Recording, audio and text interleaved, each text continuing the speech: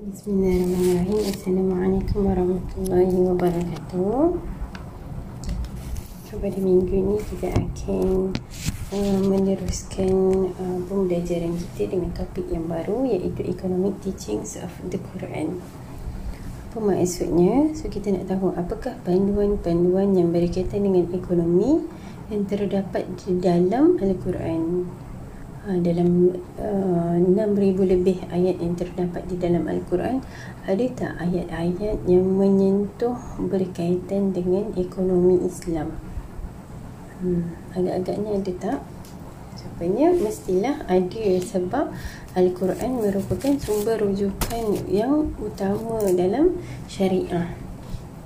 Okay, so dalam topik kita ni, kita akan cover 20 panduan ataupun prinsip yang berkaitan dengan ekonomi yang terdapat di dalam Al-Quran. Kita tengok prinsip yang pertama. Al-Quran menyatakan bahawa Allah sebagai pemilik mutlak sumber-sumber kekayaan alam yang ada. Maksudnya semua sumber kekayaan alam yang ada dekat depan mata kita ni, kita nampak air sungai, tumbuh-tumbuhan, haiwan, matahari, semua adalah hak milik mutlak Allah. Allah yang mencipta manusia dan menetapkan peraturan-peraturan yang perlu dipatuhi. Kita sebagai hamba. Hamba tu maksudnya hamba benda yang dicipta. Jadi kita haruslah patuh terhadap peraturan-peraturan yang telah ditetapkan oleh pencipta kita, iaitu Allah. Allah juga yang memberi izin kepada manusia untuk mengeksploitasi sumber yang telah dianugerahinya. Okay. Kita tengok dalam prinsip yang pertama ni, saya bawakan 4 petikan Al-Quran yang berkaitan. Sebenarnya banyak lagi, tapi kita ambil 4 sahaja dulu. Okay, iaitu daripada surah Al-Baqarah ayat 29, surah Al-A'raf ayat 10, surah Ar-Ra'd ayat 3 dan surah Ibrahim ayat 32 hingga 34. Okay, dalam surah Al-Baqarah ayat 29, Allah berfirman, dialah Allah yang menjadikan untuk kamu segala yang ada di bumi. Huwallazi khalaqa lakum ma fil ardi jami'an. Maksudnya Allah yang menjadikan kamu. Khalaqa lakum, khalaqa, menjadikan kamu apa yang ada di bumi. Ma fil ardi jami'an, semuanya yang ada di bumi ini, siapa yang jadikan? Allah. Tengok ayat yang kedua daripada surah Al-A'raf ayat 10. Allah berfirman, dan sesungguhnya kami telah menetapkan kamu, iaitu dan memberi kuasa di bumi. Maksudnya Allah memberikan izin kepada kita untuk eksploitasi sumber-sumber yang ada di bumi ini. Dan sesungguhnya kami telah menetapkan kamu, memberi kuasa di bumi. Maksudnya boleh tak kita nak gunakan air sungai yang Allah bagi, tumbuh-tumbuhan, udara, Allah bagi izin. Okay, dalam surah Ar-Ra'd ayat 3, dan dialah yang menjadikan bumi terbentang luas dan menjadikan padanya gunung ganang yang terdiri kukuh serta sungai-sungai yang mengalir, dan dari tiap-tiap jenis buah-buahan ia jadikan padanya pasangan dua-dua. Ia juga melindungi siang dengan malam silih berganti. Sesungguhnya semuanya itu mengandungi tanda-tanda kekuasaan Allah bagi kaum yang mahu berfikir. So kita tengok daripada surah Ar-Ra'd ayat 3 ni, semua yang ada. Bumi terbentang luas, gunung, sungai, buah-buahan, malam, siang, semua tu adalah Allah yang punya. Okay, sebab kenapa Allah kurniakan itu semua? Sebagai tanda kekuasaan Allah. Allah yang berhak. Maksudnya Allah yang jadikan benda tu. Kita sebagai manusia mampu tak kita buat? Tak mampu. Okay, dalam surah dalam surah Ibrahim ayat 32 hingga 34, Allah berfirman, Allah jualah yang menciptakan langit dan bumi dan menurunkan hujan dari langit, lalu mengeluarkan dengan air hujan itu buah-buahan untuk menjadi makanan bagi kamu, dan ia memberi kemudahan kepada kamu menggunakan kapal-kapal untuk berlayar di laut dengan perintahnya, juga memudahkan sungai-sungai untuk kamu mengambil manfaat daripadanya. Dan ia juga menjadikan matahari dan bulan sentiasa beredar untuk kepentingan kemudahan kamu, dan yang menjadikan malam dan siang bagi faedah hidup kamu. So daripada kita bangun pagi sampai kita tidur kan, setiap apa yang Allah kurniakan tu kita kena syukuri. Ada apa yang Allah berikan tu ada faedahnya. Tumbuh-tumbuhan kita dapat makan siang dan malam, siang untuk kita bekerja, malam untuk kita rehat. Apa kegunaan air sungai, setiap satu tu siapa yang punya? Allah yang cipta. Yang kedua, prinsip yang kedua adalah Al-Quran menetapkan prinsip bahawa manusia tidak bebas untuk memiliki dan mengeksploitasi sumber-sumber yang telah dianugerahkan oleh Allah mengikut kehendaknya sendiri. Dalam surah Al-A'raf ayat 10 tadi, Allah berfirman bahawa Allah memberikan kuasa kepada kita dekat bumi ni. Tapi dalam prinsip yang kedua ni, dia menyatakan bahawa memang kita boleh mengeksploitasi, tapi bukanlah maksudnya kita bebas ikut apa yang kita nak, macam mana cara kita nak. Maksudnya macam mana kita nak gunakan harta tu, macam mana kita nak dapat harta. Ada dia punya batasan-batasan yang telah Allah tentukan. Al-Quran mengutuk kaum Madian kerana penduduknya mendakwa bahawa mereka memiliki hak untuk memperoleh dan membelanjakan kekayaan dalam apa jua cara yang mereka suka. Ini dalam surah Hud ayat 87. Kaum Madian ni dia kata dia boleh, maksudnya dia ada hak untuk dapatkan harta dan belanjakan harta ikut apa yang dia suka. Qalu ya Syu'aib, mereka berkata, kat sini kaum Madian berkata kepada Nabi Syu'aib. Nabi Syu'aib telah diutuskan kepada kaum Madian. Kaum Madian ni tinggal di Hijaz, tinggal di satu daerah di Ma'an. Nama daerah tu Ma'an dekat Jordan.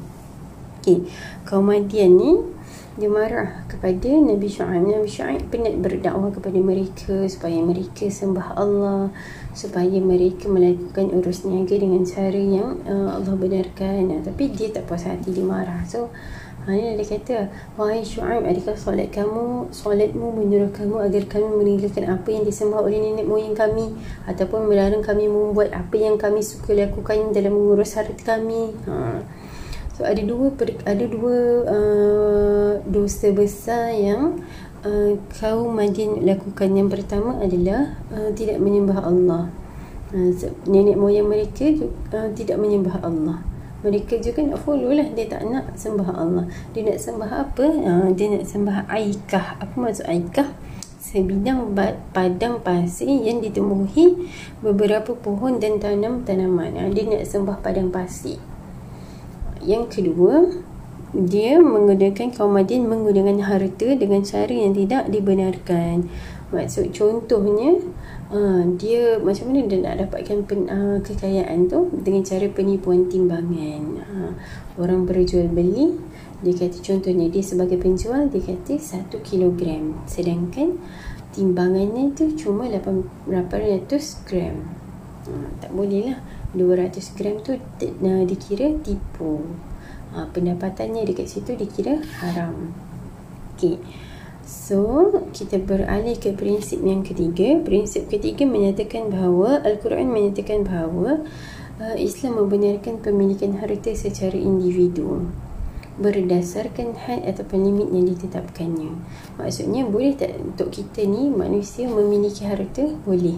Dan dalam bab sebelumnya yang kita belajar, ada Islam mengiktiraf pemilikan individu. Kita boleh nak memiliki laptop, kita boleh nak memiliki telefon, kita boleh nak memiliki harta, boleh nak memiliki rumah, boleh. Islam benarkan, tetapi ada had-hadnya. Okey, apa ayat-ayat Al-Quran? Apakah ayat-ayat Al-Quran yang menunjukkan bahawa Islam mengiktiraf pemilikan individu?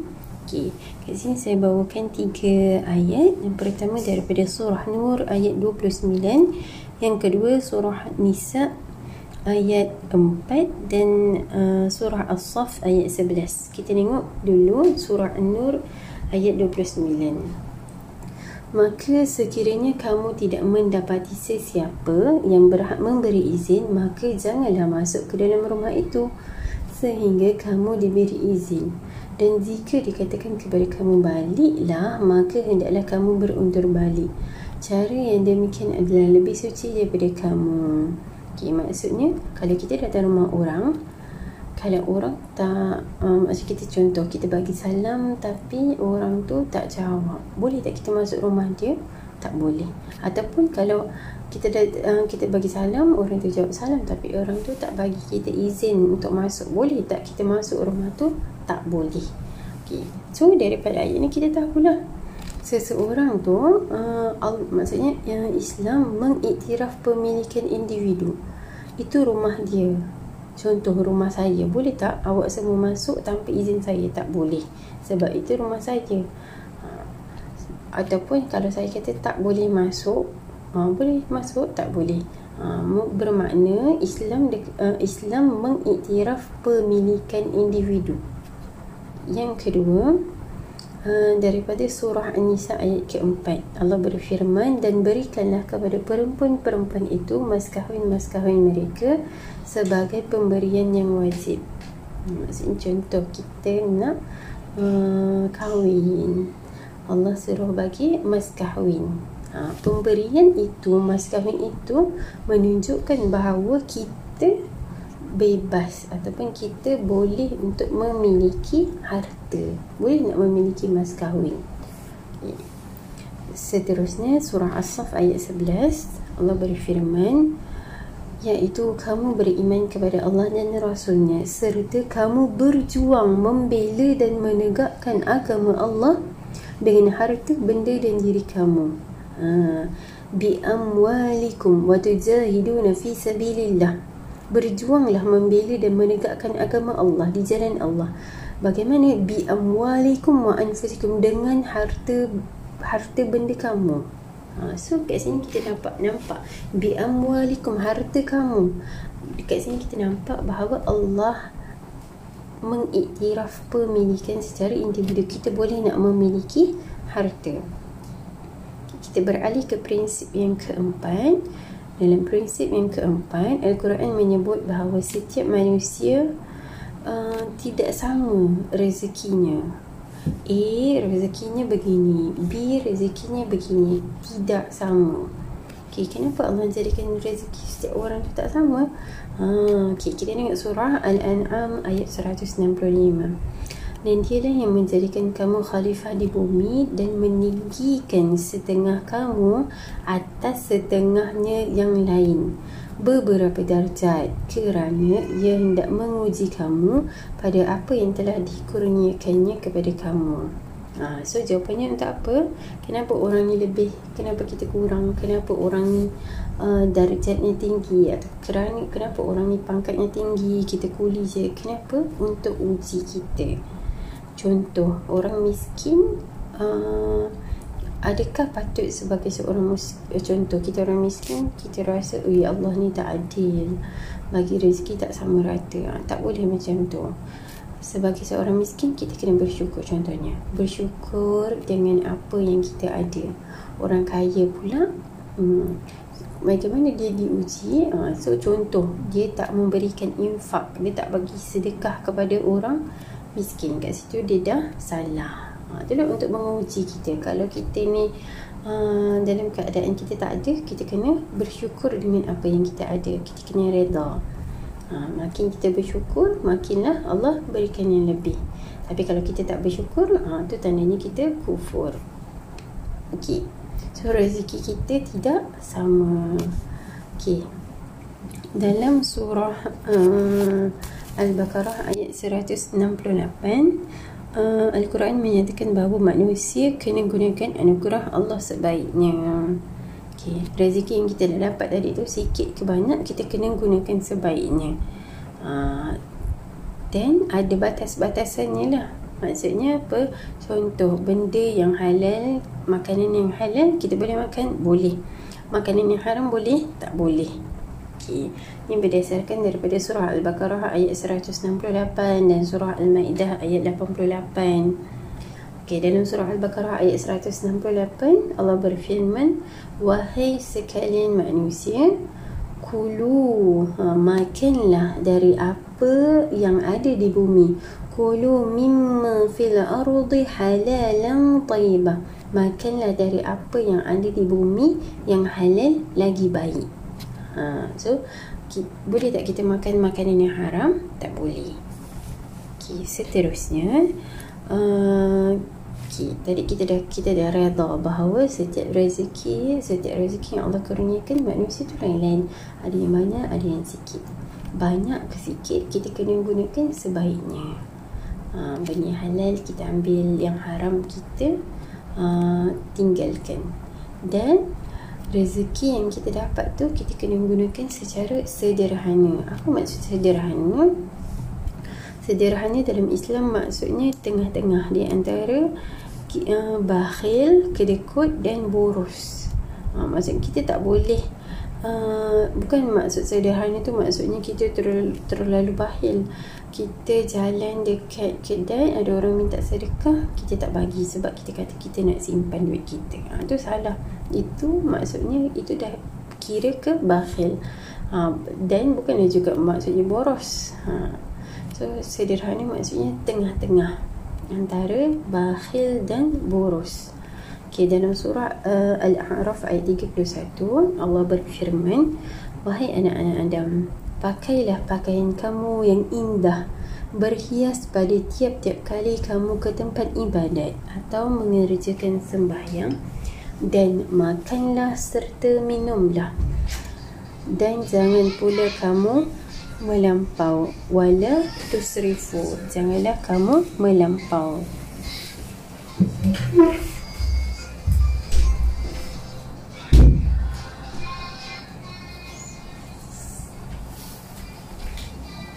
Innahu la yuhibbul musrifin, sesungguhnya Allah tidak suka orang-orang yang melampaui batas. Kita dah dapat rezeki kita tu, kita kena gunakan secara sederhana. Prinsip yang kelima, Al-Quran menasihati manusia supaya tidak merasa iri hati dengan apa yang dimiliki oleh orang lain. Sebab kita dah tahu prinsip keempat, Al-Quran kata rezeki orang lain-lain. So kita tak boleh iri hati terhadap apa yang orang ada tapi kita tak ada. Ini berdasarkan surah An-Nisa ayat 32. Allah berfirman, dan janganlah kamu terlalu mengharapkan, maksud kita terlalu nak dapatkan limpah kurnia yang Allah telah berikan kepada sebahagian dari kamu melebihi sebahagian yang lain. Maksudnya kita tak dapat, orang lain dapat, kita ni ada rasa nak sangat. Benda tu tak boleh. Sebab apa?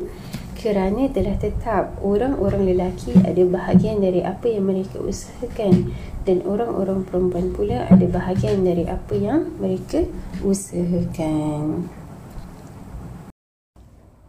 Bismillahirrahmanirrahim. Kita akan sambung ke prinsip yang keenam. Dalam prinsip yang keenam, Allah mengisahkan bahawa kekayaan harus diperoleh dengan cara yang sah sahaja, dan cara yang menyalahi undang-undang harus dijauhi sama sekali.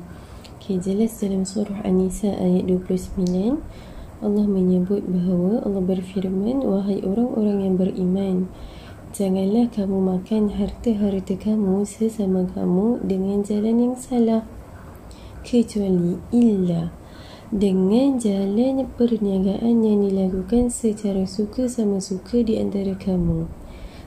Illa an takuna tijaratan an taradin minkum.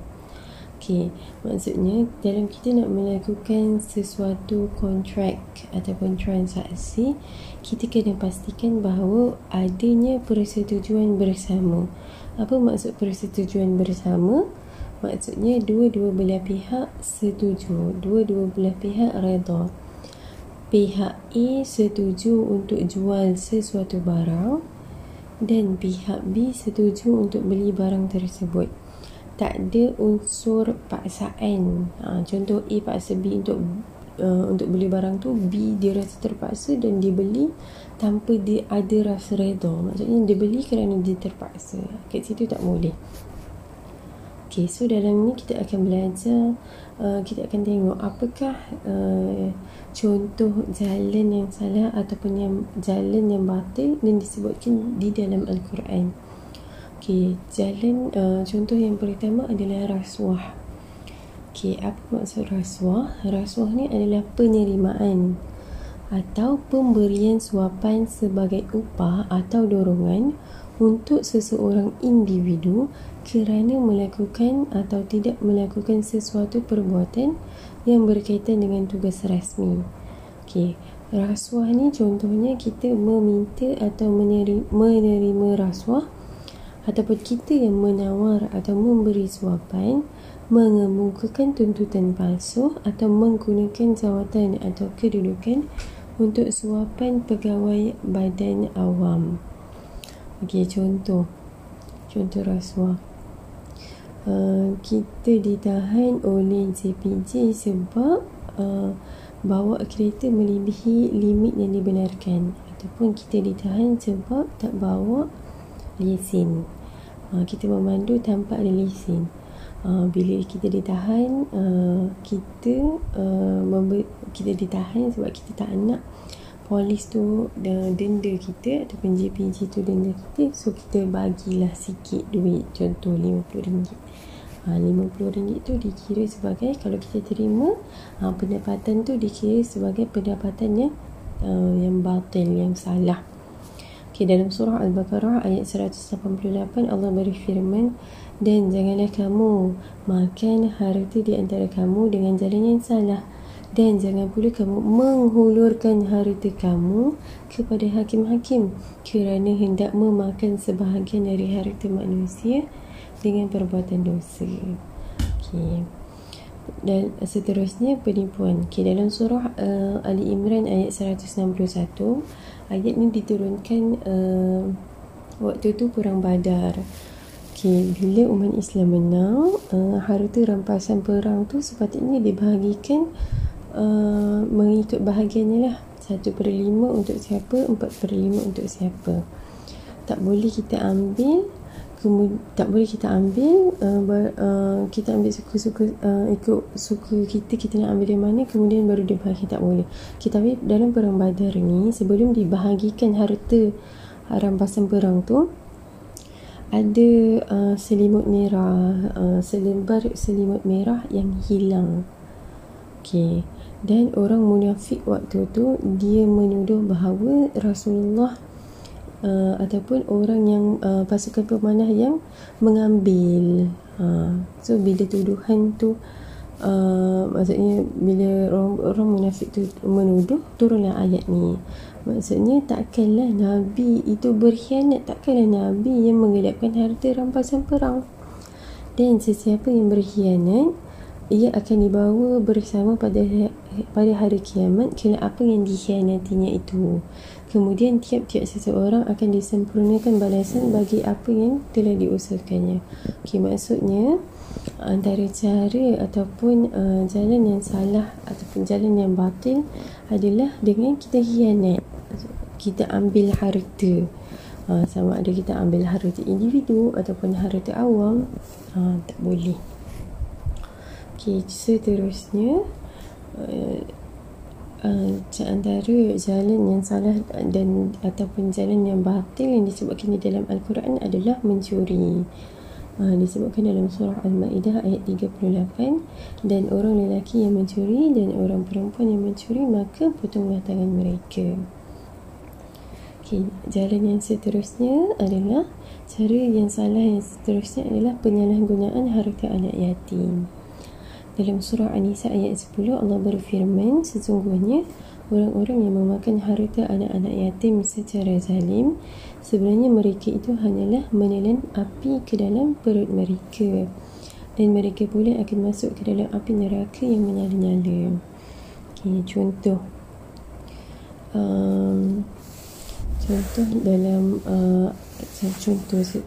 seorang ayah baru meninggal, ramai orang sedekah harta, sedekah duit lah dekat anak yatim. Sama ada contohnya kita orang luar ataupun kita wali dia, kita ambil. Kat situ tak boleh, sebab harta tersebut adalah harta anak yatim, milik anak yatim. Walaupun dia belum cukup umur, walaupun dia tak boleh lagi nak menguruskan harta tersebut, tetap kita tak boleh nak ambil harta anak yatim. Ambil harta anak yatim ni besar dosanya, kita akan dimasukkan ke dalam api neraka. Yang seterusnya, mengambil atau memberi ukuran yang salah. Dalam surah Al-Mutaffifin ayat 1 hingga 3 Allah berfirman, kecelakaan besar bagi orang-orang yang curang dalam timbangan dan sukatan. Wailul lil mutaffifin. Siapa itu mutaffifin? Iaitu alladzina idza iktalu 'alan nasi yastawfun. Maksudnya kalau dia terima sukatan, maksudnya kalau dia membeli kan, contoh dia beli, dia akan pastikan sukatan tersebut cukup. Tetapi wa idza kaluhum aw wazanuhum yukhsirun. Tetapi kalau dia pula yang contoh dia penjual, dia akan pastikan bahawa timbangan yang orang dapat tu berkurangan. Sepatutnya orang tu dapat 1 kilogram tapi dia kurangkan 800 gram. Dekat situ contoh sepatutnya orang tu dapat 1 kilo tapi dia bagi 800 gram. 200 gram dekat situ, pendapatan 200 gram dekat situ adalah salah, batil. Cara yang seterusnya, jalan yang salah adalah dengan pelacuran dari pendapatannya. Dan janganlah kamu paksakan hamba-hamba perempuan kamu melacurkan diri manakala mereka mahu menjaga kehormatannya, kerana kamu berkehendakkan kesenangan hidup di dunia. Surah An-Nur ayat 33. Kalau kita tengok macam zaman sekarang macam dah tak ada, tapi jangan sebenarnya sangat banyak berlaku. Contohnya seorang ayah, dia ada banyak hutang. Macam mana dia nak lunaskan hutang dia? Contohnya dia serahkan anak perempuan dia. So dekat situ tak boleh lah, pelacuran dekat situ, dan pendapatannya adalah salah. Yang seterusnya adalah jual beli arak. Allah berfirman dalam surah Al-Ma'idah ayat 90, wahai orang-orang yang beriman, bahawa sesungguhnya arak dan judi dan pemujaan berhala dan mengundi nasib dengan batang-batang anak panah adalah kotor, rijsun min amali syaitan, dari perbuatan syaitan. Oleh itu hendaklah kamu menjauhinya supaya kamu berjaya. Kita jual arak, kita beli arak, ataupun kalau kita tak jual arak pun kita tolong orang. Contohnya kita bawa lori arak untuk dihantar ke kedai. Kat situ walaupun kita tak jual, indirectly kita cuma bekerja, pun dikira sebagai pendapatan kita tu adalah pendapatan yang salah. Sebab arak sendiri tidak dibenarkan dalam Islam. Antara jalan yang salah ataupun batil yang terakhir dalam saiznya adalah riba. Jelas Allah kata dalam surah Al-Baqarah ayat 275, Allah telah menghalalkan jual beli dan mengharamkan riba. Contoh kita orang kaya, ramai orang nak pinjam duit dengan kita. Kita kata takkanlah sewena-wena mudah sangat dia nak pinjam duit kan. Mestilah kita, contohnya kita kenakan kadar faedah ataupun bunga. Dia nak pinjam 1,000, kita kenakan 1,200. So kita punya pendapatan meningkat lah daripada 1,200. Kat situ tak boleh, itu dikira sebagai riba. Dah lah orang tu susah, dia nak minta pertolongan daripada kita. Orang tu susah, kita makin susahkan dia. Yang kita ni kaya, makin kaya. Tak boleh. Okey, kita berpindah ke prinsip yang ketujuh. Dalam prinsip yang ketujuh, Al-Quran mengutuk pengumpulan kekayaan dengan cara yang tamak dan kedekut. Apa maksud tamak? Tamak tu maksudnya kita ada perasaan kita nak kumpul harta banyak-banyak. Kita nak kumpul kaya harta ni banyak-banyak, dan kita kedekut pula. Ada banyak harta, lepas tu kedekut. Apa maksud kedekut? Kedekut tu nama lain dia contohnya bakhil ataupun kikir. Kita susah sangat, kedekut ni susah sangat nak keluarkan duit. Kedekut. Contohnya kita pergi masjid, tabung lalu dekat depan kita, kita rasa macam ya Allah, aku nak kumpul duit aku banyak-banyak. Kalau aku bagi sedekah ni, nanti duit aku tinggal sikit. Kat situ lah nama dia kedekut. Kedekut tidak bertempat. Okey. Dalam surah Ali Imran ayat 180, Allah berfirman, dan janganlah sekali-kali orang-orang yang bakhil dengan harta benda yang telah dikurniakan Allah kepada mereka dari kemurahannya, menyangka bahawa keadaan bakhilnya itu baik bagi mereka, bahkan ia adalah buruk bagi mereka. Mereka akan disiksa dengan apa yang mereka bakhilkan itu pada hari kiamat kelak. Apa yang dia bakhilkan itu maksudnya dia takut sangat nak keluarkan duit tu. Jangan dia rasa benda tu adalah benda yang baik. Maksudnya dia rasa dia nak kumpul harta je. Itu dah kategori bakhil, kedekut. Dan bakhil dia tu akan disiksa. Al-Quran mengutuk pengumpulan kekayaan dengan cara yang tamak dan kedekut. Dalam surah At-Taubah ayat 34, Allah berfirman, dan ingatlah orang-orang yang menyimpan emas dan perak, dia simpan dan dia tak keluarkan zakat. Maka kabarkanlah mereka dengan balasan atau azab siksa yang tidak terperi sakitnya. Dia kumpul, dia ada emas, dia ada perak banyak sampai ke bahu, tapi dia tak keluarkan zakat. Dekat situ tidak boleh. Dia kedekut sangat, dia takut. Ya agak-agak kan, kalau aku nak keluarkan zakat ni, berapa aku kena keluarkan? Banyak ni. Jadi aku diam-diam je lah. Kat situ tak boleh. Emas apabila cukup nisab ataupun cukup haul, cukup nisab dia. Contohnya emas yang dipakai cukup 500 gram, dia kena keluarkan zakat. Ataupun emas tu dia tak pakai, dia simpan, cukup 85 gram, dia kena keluarkan zakat. Okey. Manusia diberi amaran bahawa cinta kekayaan dan kebanggaan harta benda selalu menjadi antara sebab-sebab yang menyebabkan orang menjadi sesat dan akhirnya dihancuri. Dalam surah Al-Qasas ayat 58, Allah berfirman, berapa banyak kami dah binasakan negeri-negeri yang penduduknya terlalu sombong, tidak bersyukur dalam kehidupannya. Apa maksud tidak bersyukur dalam kehidupan? Iaitu orang yang serba mewah dan sedang lenang, maka itulah dia tempat-tempat mereka tempat-tempat tinggal mereka terbiar dan tidak didiami oleh orang sesudah mereka, sebab tempat-tempat dia tinggal tu telah dimusnahkan. Kenapa dimusnahkan? Sebab mereka ni orang yang sombong, tidak bersyukur. Kita pergi ke prinsip yang ke-8. Dalam prinsip yang ke-8, Al-Quran mengutuk orang yang melakukan pembaziran atau berbelanja menurut hawa nafsu. Membazir. Apa maksud membazir? Maksudnya kita menggunakan sesuatu tu secara berlebih-lebihan. Kita beli sesuatu benda tu berlebih-lebihan sampai terbuang dengan sia-sia.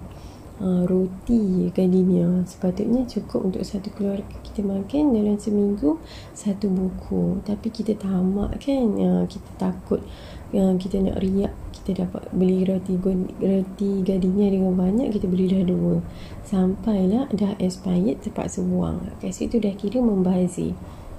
Dalam surah Al-Isra ayat 27, Allah berfirman, sesungguhnya orang-orang yang boros, mubadzirina, Ya, itu adalah sahabat-sahabat syaitan. Innal mubadzirina kanu ikhwana syayatin.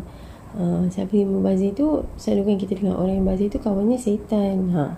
Sedang syaitan itu pula adalah makhluk yang sangat kufur kepada Tuhannya. Okay.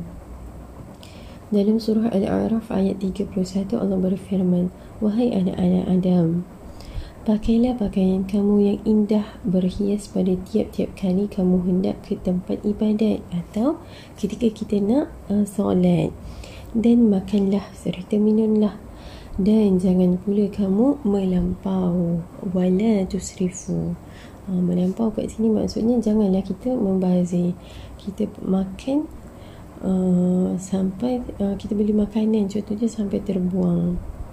Biasanya berlaku dah nak Ramadan ni kan, kita pergi bazar Ramadan, yang tu kita nak, yang ni kita nak, sampai waktu buka puasa semua tak habis.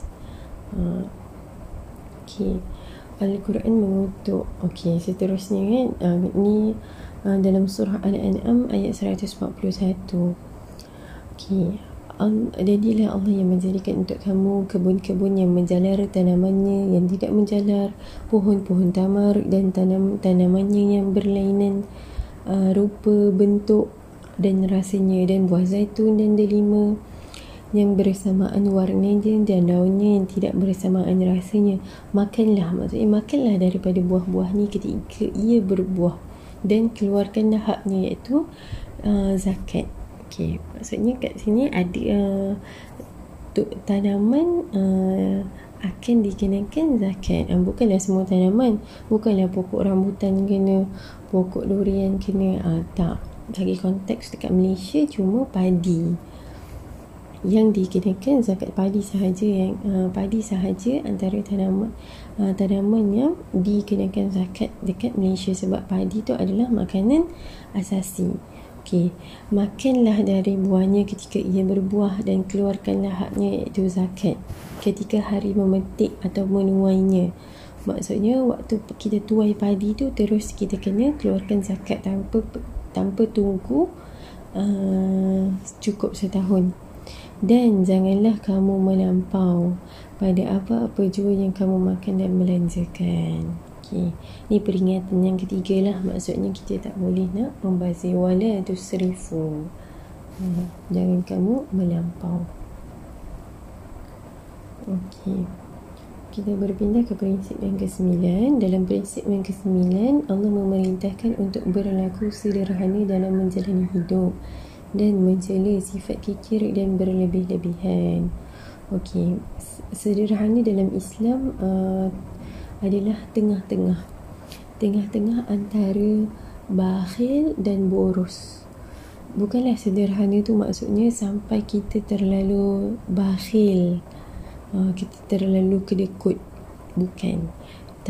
Dan bukanlah maksudnya kita ni tak bolehlah kita terlalu boros. Okay, bakhil maksudnya tidak pernah memberikan sesuatu pun kepada seseorang. Okay, tapi tak boleh juga kita nak berlebihan. Okay, dalam surah Al-Isra ayat 29, dan janganlah engkau jadikan tanganmu terbelenggu di lehermu. Ayat ni maksudnya janganlah engkau jadikan tanganmu terbelenggu di lehermu, maksudnya janganlah kamu kikir ataupun bakhil, kedekut, dan janganlah pula engkau terlalu menghulurkannya. Apa maksud terlalu menghulurkannya? Maksudnya kita terlebih-lebih pula.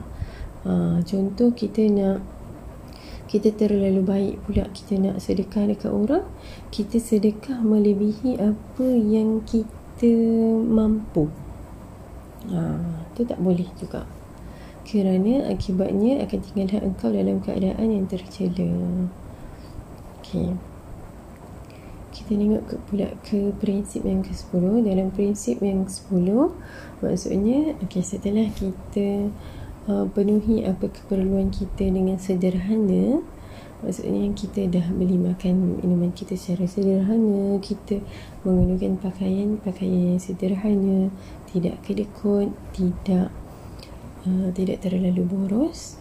Ada sebahagian pendapatan kita yang baki tu harus kita gunakan bagaimana? Ada cara-caranya. Contohnya dalam surah Al-Insan ayat 8 hingga 9, Allah berfirman, mereka juga memberi makan benda-benda makanan yang dihajati dan disukai kepada orang miskin dan anak yatim serta orang tawanan. Maksudnya kita kenalah sedekah, beri makan pada orang miskin, anak yatim dan orang tawanan.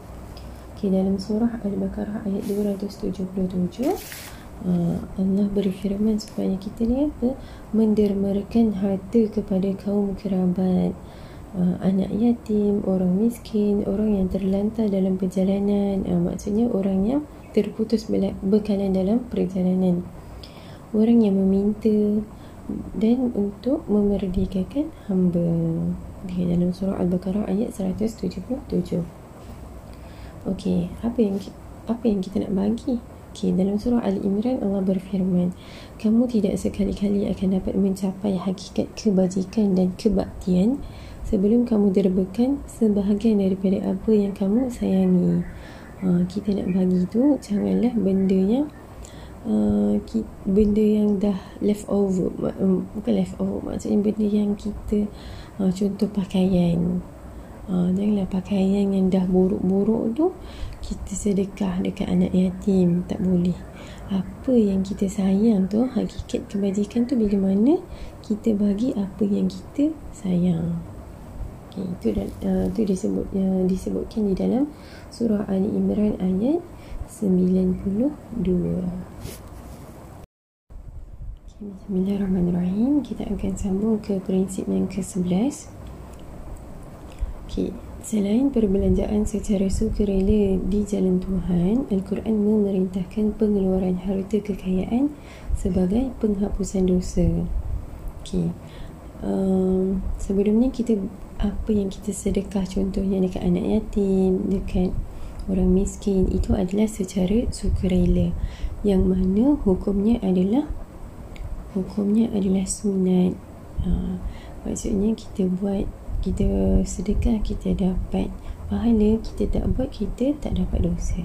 Tapi untuk prinsip yang nombor 11 ni, Al-Quran memerintahkan kita, maksudnya kat situ hukumnya wajib untuk kita keluarkan harta sebagai penghapusan dosa. Kita ada dosa, kita nak hapuskan. Contoh kafarah. Apa contoh dosa kafarah? Contohnya bersetubuh di bulan Ramadan. Macam mana kita nak hapuskan dosa kita? Kita kena bayar kafarah. Ataupun kita bersumpah. Macam mana kita nak hapuskan dosa kita? Kita kena bayar kafarah. Ataupun kita nazar dan kemudian kita tak dapat nak tunaikan nazar kita, apa kita kena buat? Kita kena bayar kafarah. Kafarah itu adalah wajib. Kita tengok surah Al-Ma'idah ayat 89. Maka bayaran dendanya ialah memberi makan 10 orang miskin dari jenis makanan yang sederhana yang kamu biasa berikan kepada keluarga kamu, atau memberi pakaian untuk mereka, atau memerdekakan seorang hamba. Kemudian kalau dah tak mampu juga, barulah kita berpuasa 3 hari. Inilah antara contohnya kalau kita bersetubuh di bulan Ramadan, inilah macam mana kita nak hapuskan dosa. Inilah caranya. Caranya kita kena keluarkan harta kita. Memberi makan itu dengan cara kita kena keluarkan harta kita. Kita nak beri pakaian pun keluarkan harta kita. Memerdekakan seorang hamba pun kita kena keluarkan harta kita. Kalau kita dah tak ada harta sangat, barulah kita kena puasa selama 3 hari. Seterusnya dalam surah Al-Mujadalah ayat 4. Ayat ini adalah berkaitan dengan zihar. Apa maksud zihar? Maksudnya macam mana kita nak hapuskan dosa zihar ni, kesalahan zihar ni, dengan kita keluarkan harta juga. Apa maksud zihar? Zihar adalah suami yang menziharkan juzuk tubuh badan isterinya dengan muhram suami dengan mana-mana anggota lahirnya. Apa maksudnya? Zihar ni tak dah sampai jatuh talak, tapi hukuman zihar tu kita tetap jatuh lah. Maksudnya kita tetap kena bayar kifarahnya apa. Zihar ni contoh, suami dia cakap dekat isteri dia, engkau ni kamu ni seperti ibu aku, ataupun hidung awak ni macam hidung mak saya. Tak boleh. So apa dia punya, macam mana kita nak hapuskan kesalahan zihar ni? Dengan membebaskan ataupun memerdekakan seorang hamba muslim. Ataupun kalau kita tak mampu nak memerdekakan hamba, kita kenalah puasa 2 bulan turut-turut. Mampu tak agaknya kita nak puasa 2 bulan berturut-turut? Kalau tak mampu, kita kenalah memberi makan 60 orang miskin dengan secupak beras setiap seorang, ataupun kita kena bayar nilai harga makanan tersebut. Maksudnya untuk kita tebus dosa kita tersebut, dosa zihar tersebut, kita kena keluarkan harta. Prinsip yang ke-12, dalam kita nak sedekah tu, kita tak bolehlah ada unsur riak ataupun menunjuk-nunjuk, ataupun kita tak boleh sakitkan hati orang yang kita beri sedekah itu. Kita dah bagi sedekah, kita sakitkan hati dia. Kita cakap, engkau ni, aku tengok engkau ni sihat aja, tak usahlah engkau bagi sedekah, minta sedekah lepas ni, cukup-cukup dah tu, kerja lah. Contoh dia kata gitu. Kecil hati orang yang menerima tu. Dalam surah Al-Baqarah ayat 262, Allah berfirman, orang-orang yang membelanjakan harta pada jalan Allah, kemudian dia tidak iringi apa yang mereka belanjakan itu dengan perkataan yang membangkit-bangkit, tidak pula menyinggung atau menyakiti pihak yang diberi, mereka akan beroleh pahala. Macam kita tak boleh bangkit-bangkit, kita ungkit-ungkit, ataupun kita sakitkan hati orang yang kita bagi. Seterusnya, ini sambungan ayat surah Al-Baqarah tadi. Surah Al-Baqarah ayat 263. Maksudnya menolak peminta sedekah dengan perkataan yang baik dan memaafkan kesilapan mereka adalah lebih baik daripada sedekah yang diiringi dengan perbuatan atau perkataan yang menyakiti hati.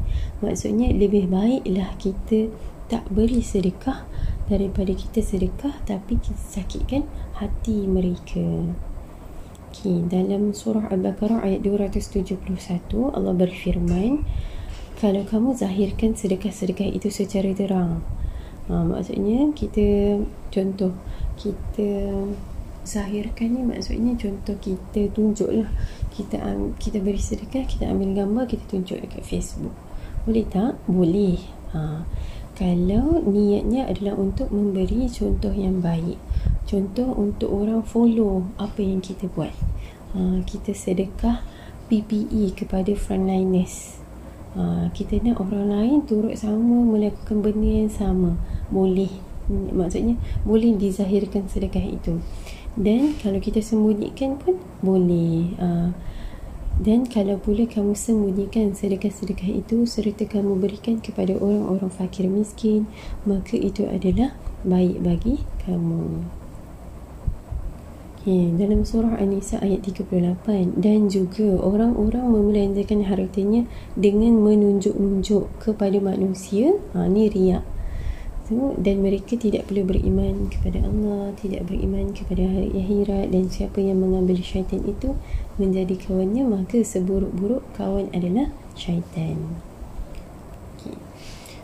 Dalam prinsip yang ke-13 ni, kita bincang sedikit mengenai zakat. Zakat ni adalah wajib. Salah satu daripada rukun Islam adalah menunaikan zakat. Bila dah cukup syarat-syarat wajib zakat, contoh orang Islam, cukup haul, cukup nisab, kita kena keluarkan zakat. Banyak Al-Quran yang berkaitan dengan kewajipan zakat, dan banyak juga ayat-ayat Al-Quran yang cerita tentang kewajipan zakat dan diattachkan sekali dengan kewajipan solat. Kenapa diattachkan? Nak katanya tidak berimanlah kita ni sekiranya kalau kita solat tapi kita tak tunaikan zakat. Tak boleh. solat wajib, zakat wajib. Kita tengok surah Al-Baqarah ayat 43. Dan dirikanlah kamu akan sembahyang dan keluarkanlah zakat. Ayat surah Al-Ma'idah ayat 55 pun, sesungguhnya penolong kamu hanyalah Allah, Rasulnya dan orang-orang yang beriman yang mendirikan solat dan menunaikan zakat. Dalam surah At-Taubah ayat 103, Allah memerintahkan kepada Rasulullah, ambillah sebahagian daripada harta mereka sebagai sedekah, iaitu zakat. Zakat ni sebenarnya adalah salah satu cara bagaimana Allah nak didik akhlak kita. Salah satu cara untuk mensucikan harta kita dan mensucikan kita punya sifat kita. Apa sifat kita? Contoh sifat kita kira kuat. So macam mana kita nak baiki, nak tazkiyah sifat tersebut dengan mengeluarkan zakat. Dalam surah At-Taghabun ayat 16 Allah berfirman, dan belanjakanlah harta kamu untuk kebaikan diri kamu, khairan li anfusikum, dan ingatlah siapa yang menjaga atau memelihara dirinya daripada dipengaruhi oleh tabiat bakhilnya, maka mereka lah orang yang berjaya. Maksudnya siapa yang dapat kawal diri dia daripada sifat bakhil, dia akan berjaya. Dalam prinsip ke-14, dia bincang Al-Quran menetapkan bahawa 4/5 daripada harta rampasan perang diserahkan kepada tentera yang ikut bertempur, manakala 1/5 diserahkan kepada negara. Dalam surah Al-Anfal ayat 41. Maksudnya harta rampasan perang haruslah dibahagikan mengikut portion yang telah ditetapkan oleh Allah, iaitu 1/5 akan menjadi milik negara. Kalau dulu akan masuk Baitul Mal lah, 4/5 diagihkan kepada tentera. 1/5 ni untuk siapa? 1/5 ni untuk jalan Allah dan Rasulnya, untuk kerabat Rasulullah, untuk bagi kepada anak yatim, orang miskin dan Ibnu Sabil. Kita tengok ke prinsip yang ke-15.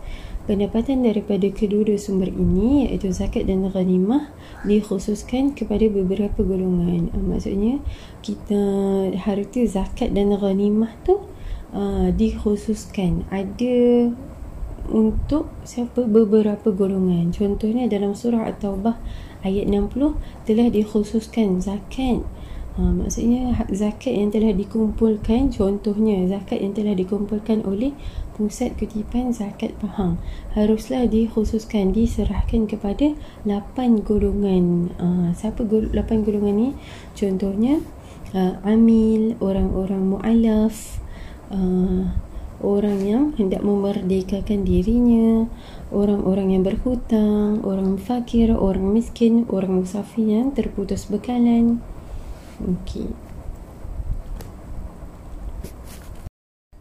Bismillahirrahmanirrahim. Kita akan sambung ke prinsip yang ke-16. Dalam prinsip yang ke-16, Al-Quran telah menetapkan harta yang ditinggalkan seseorang selepas kematiannya haruslah dibahagikan mengikut hukum faraid. Faraid itu apa? Faraid adalah pembahagian harta seorang Islam yang telah meninggal dunia, sama ada beliau meninggalkan wasiat ataupun tidak. Itu faraid. Maksudnya apabila seorang telah meninggal dunia, harta si mati tersebut akan digunakan untuk harta si mati itu akan digunakan untuk menampung kos pengurusan jenazah, akan digunakan juga untuk membayar semua baki-baki hutang sekiranya si mati meninggalkan hutang. Baki setelah kita tolak tu semua tadi tu, barulah akan dibahagikan kepada waris. Bagaimana kita nak buat pembahagian tu? Pembahagian tu akan dibuat mengikut nisbah yang telah ditetapkan. Di dalam Al-Quran terdapat beberapa ayat Al-Quran yang membincangkan mengenai pembahagian harta pusaka. Antaranya adalah dalam surah An-Nisa ayat 11, surah An-Nisa ayat 12 dan surah An-Nisa ayat 176. Dalam prinsip 17, Allah membenarkan seseorang menulis wasiat sebelum meninggal berkaitan dengan harta-harta yang akan ditinggalkannya. Tadi kita cerita mengenai faraid, sekarang wasiat. Wasiat tu apa? Wasiat adalah ikrar seseorang yang dibuat pada masa hayatnya ke atas hartanya. Apa faedah ataupun kelebihan wasiat? Antaranya adalah kita dapat meninggalkan harta untuk orang yang kita sayang. Contohnya anak angkat, anak susuan, ataupun mungkin anak kita tu anak yang tidak sah taraf. Mereka ni tidak dapat, macam bahagian mereka tidak ada dalam faraid. So macam mana kalau kita contoh anak angkat kita lah yang menjaga kita daripada daripada dulu sampai sekarang, memang anak angkat kita yang cakna kat kita, yang ambil berat terhadap makan minum kita, pakaian kita, yang selalu datang setiap minggu balik kampung jenguk kita, yang jaga kita ketika susah. So macam mana kita nak bahagi bahagian harta kita kepada anak angkat kita? So itulah melalui wasiat. Antara kelebihan lain adalah untuk kita menginfakkan harta kita ke jalan Allah. Contoh, kita nak apabila kita meninggal nanti, rumah kita tu diwakafkan kepada anak yatim. So kita tulis siap-siap lah, apabila aku meninggal nanti aku nak wasiatkan rumah aku ni untuk kebajikan ataupun untuk kegunaan anak yatim. So kita tahu nanti dalam kubur nanti, walaupun kita dah tak ada, ada pahala yang masih berterusan, iaitu melalui wakaf kita tadi. Itulah pentingnya wasiat. Sebab dalam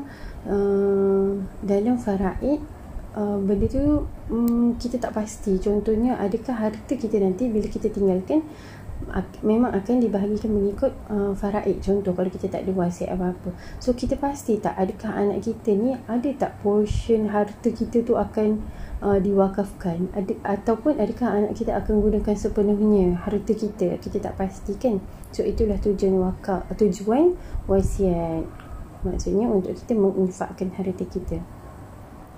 Prinsip ke-18, bagi seseorang yang tidak mampu mengurus hartanya dengan baik, disebabkan ketidakmampuan akalnya. Contohnya orang gila, mereka yang bodoh, kanak-kanak yang tidak cukup umur balik.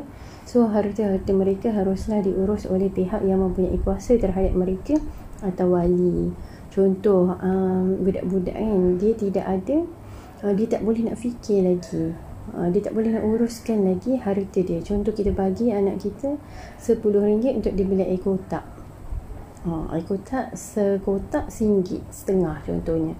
Awak rasa adakah anak tersebut akan tunggu duit baki daripada cashier tu? Tidak. Sebab apa? Dia tak mampu lagi nak mengurus harta. Dia tak tahu lagi nilai RM10 tu macam mana, nilai air kotak RM1.50 tu macam mana. Dia tak boleh nak menilai lagi. So harta-harta mereka haruslah dijaga oleh orang yang berkuasa terhadap mereka. Prinsip ke-19, Al-Quran menjelaskan bahawa harta yang dimiliki oleh sebuah negara haruslah tidak hanya digunakan untuk kebajikan orang kaya, malah orang miskin adalah lebih berhak terhadap harta tersebut. Kekayaan haruslah beredar secara meluas. Kekayaan negara tu, contohnya harta Baitulmal, tidaklah boleh, maksudnya kita bagi untuk kebajikan orang kaya je. Sebenarnya kita kena lebih mengutamakan orang miskin. Supaya apa? Supaya kekayaan yang ada tu beredar secara meluas. Tidaklah orang kaya akan bertambah kaya, orang miskin ni bertambah miskin. Prinsip yang ke-20 adalah